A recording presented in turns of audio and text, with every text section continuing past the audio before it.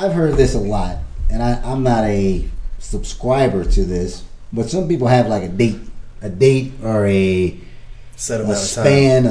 Some numbers in their head where I have to wait 3 months, I have to wait 2 weeks, or 5 dates or whatever. Yeah, whatever it is. Some people have. How do you guys feel about that? That's BS. That is kind of bullshit. If you have me on your Outlook calendar, you should probably take me off. No, it's not going to work out already. I can tell. Just right-click delete. Well, there should not be a set date to it. When it comes to sex, there should be like a surprise. No, you don't just pull it out. There should be one of those moments you're just like, that's you're at it, you're kissing, you're having like a Viagra commercial. Yeah. Boom! All of a sudden, you're raking leaves and pow. No, that's the Cialis commercial. Because then they go in the woods. No, that's the Cialis commercial because you're ready for up to 36 hours. But to be out Viagra, you got to be ready with. Viagra's a four vasodilator out the bat. Eric talks about it all. Eric talks about it all the time. I don't think there should be a set time. Now, the only thing I have an issue with, and this is just, I guess I'm kind of like Stephanie on this one. I've kind of changed up my way of thinking on this. I don't think the first date is the time to do it. That's not like Stephanie. I just don't. That's just me. Now, in my older days, have I done it on the first date? Yes, I have. But I don't think that is a safe bet. I don't think you got more opportunities for failure if you do it on the first date. But can I ask failure in the relationship? Oh, okay. Can I ask you a question? How long? Success. I failed to success. How long have you been subscribing to this particular? I said just recently. I said okay. The last maybe day and a half, 2 years, maybe somewhere around in there. Okay, that's what. And some of the see if you're gonna be honest. Some of my experiences doing it. Some people know. People that listen to the show know that I was with somebody for 15 years. I got divorced. Coming back out into the dating pool was definitely a different thing. I kind of felt like I'm gonna get you sucker when what's the name came out of jail after 50 years. And he had on his pimp hat and his platform shoes. I came back out. I had to change my game up. My lines that I had were old school. That stuff wasn't. So it was a whole different mindset. So it was. I went into it with kind of a guy single mentality. I was like, hey, I've been out here. I've been out the game for 15 years. I'm about to smash. That's how that was. I'm gonna be honest. That was my mindset coming out of it. But once I started on that track, it actually wasn't as. And this is just me. It wasn't as satisfying as I thought it was going to be. And I think just because as a person, I had grown from being that young guy. That's what I used to do. Like when I was first in the military, that was my MO. I had a friend. I was probably in his house more than he was, but that was. When I was in my 20s, so when I came out of that long relationship of marriage, then trying to go back in the dating scene, and what was kind of crazy to me was actually, in some regards, it wasn't as hard as it used to be.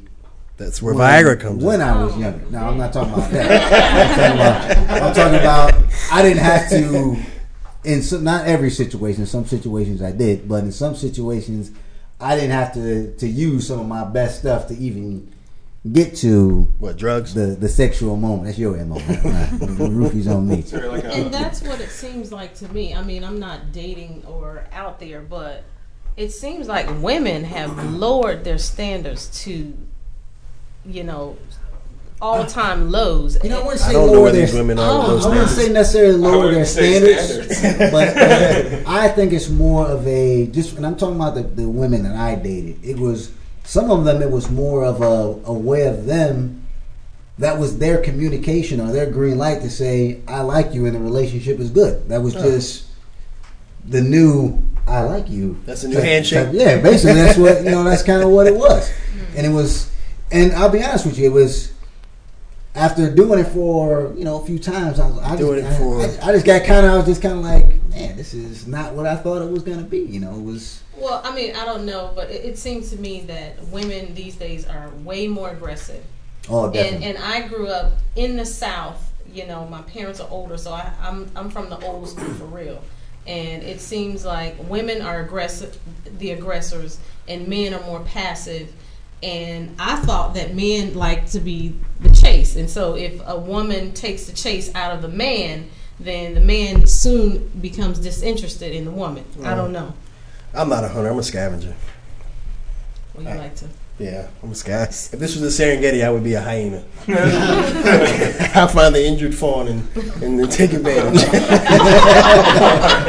All I see is some girl in the club with one heel on crying. And it's just you. That's it. Wow. No, but I haven't found that girls are more aggressive. That's not what I found at all, because I found a couple, but I don't think that's the norm. That hasn't I been don't think the that's the norm. norm. In college, I found a lot. They're more aggressive. well, they're easy. I don't know how aggressive. This is easy. Just looking at the wrong demographic. That's a problem. You gotta start looking at college girls, apparently. They're more outgoing, more ready to experience things. I think when you're definitely when you're younger, I think that is the MO. You know, you're out living life. You're trying to explore. But believe me, I wasn't dealing with younger college women, and they were definitely some of them not as hard to get as I would have imagined. They weren't quite cougars. They were like bobcats. But there were, you know, even some of the younger ones. You know, they weren't. It wasn't always, but there were some aggressive ones out there. But that wasn't the norm. It wasn't definitely the norm.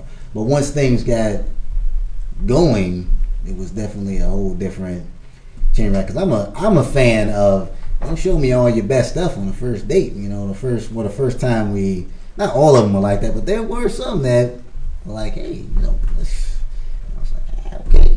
You need at least a sneak peek, though. You gotta, Oh, yeah. you know, 'cause Yeah. if you don't, then you could end up with a long-term issue, like she has a penis, or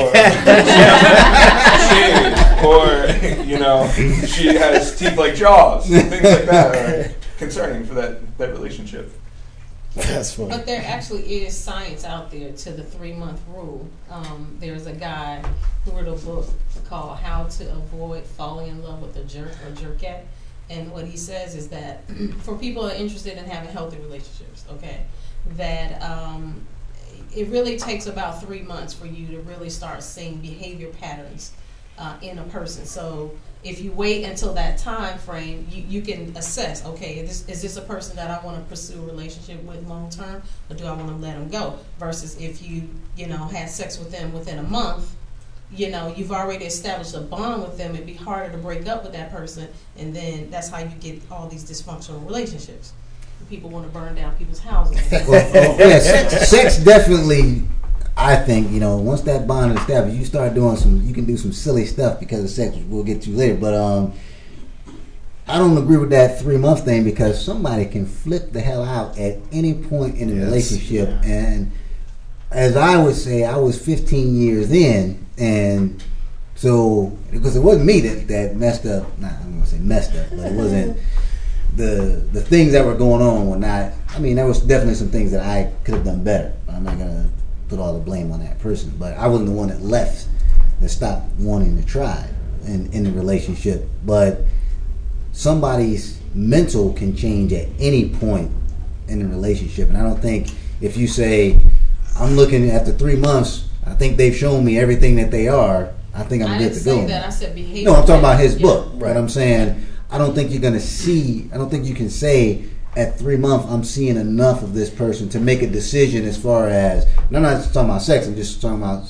this person's behavior, if that's what he's saying, that you're going to see enough of their behavior patterns to say, this is the kind of person I want to pursue. But you can see some, oh yeah, you'll definitely if you see have some awareness of. Oh, no doubt. I'm not arguing with that. Yeah, no doubt. But why can't I think until you live with somebody, that's when the true character is really going to come out, when you start to live with somebody. But why can't I learn about your character and your patterns while we're having sex? You can. Some people do. But that just complicates it. changes, That just complicates the issue. Huh. You cannot learn all that in 30 seconds. And I know we keep using that word bond, but you may think you're bonding with somebody. She's out bonding with 6 other people. How much of a bond do you really have? I'll agree with that. I will back you up 100% on that, Stephanie, that you do establish a physical and spiritual bond with somebody once you have sex with them. I mean, you can say it or not, but I don't think so. I can talk about the research. And let me tell you why. Hold on, actually, this is easy because Eric's gonna stop right now because you know that bond will have you doing some silly stuff that you don't realize that you're doing. And a part of it is that bond. Once you have that sex, it keeps you in. It is so easier for you to break up and leave somebody if you've never had sex with them. It is a lot easier for you to do that. I don't care how long you've been with them. It is a lot easier if you don't have sex with that person for you to walk away.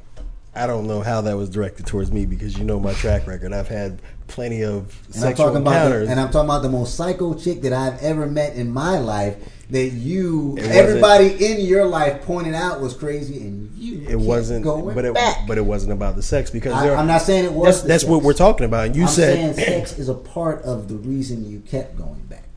If that was true, then there would have been another young lady who we've talked about on the show before, who I cannot say her name again, that I would have had a bond with. But you didn't like that person. But I had a bond with her because my penis went inside her a few times a week. You did, but you just didn't like that person. Now, so again, that refutes your point. No, it doesn't. That it was harder to break, which I wasn't with her anyway, to break up with her. Yeah, you never even established that you were really with her. Okay, so again, so it's not the bond. Chemical was produced in your brain. What was a teaspoon at a time? One person caused you to produce more of the chemical that causes you to bond than the other person. So that's why it goes back to chemistry, and it wasn't just about the sex, because that was before that too. But you specifically said that it was sex that brought me back. That's how you started the whole scenario. Right, I'm just saying that sex is a part of the thing. That sex, if you guys had never had sex, it would have been easier for you to leave her. That's all I'm saying. That's it. No, it's not true. It's the dirty stuff we did during sex. It wasn't just straight missionary. Oh, I'm bonded. This sex is great missionary. No. Can I change my seat now? All right, let's move this thing along. Let's move this thing along. We're like a little behind where I need one to be.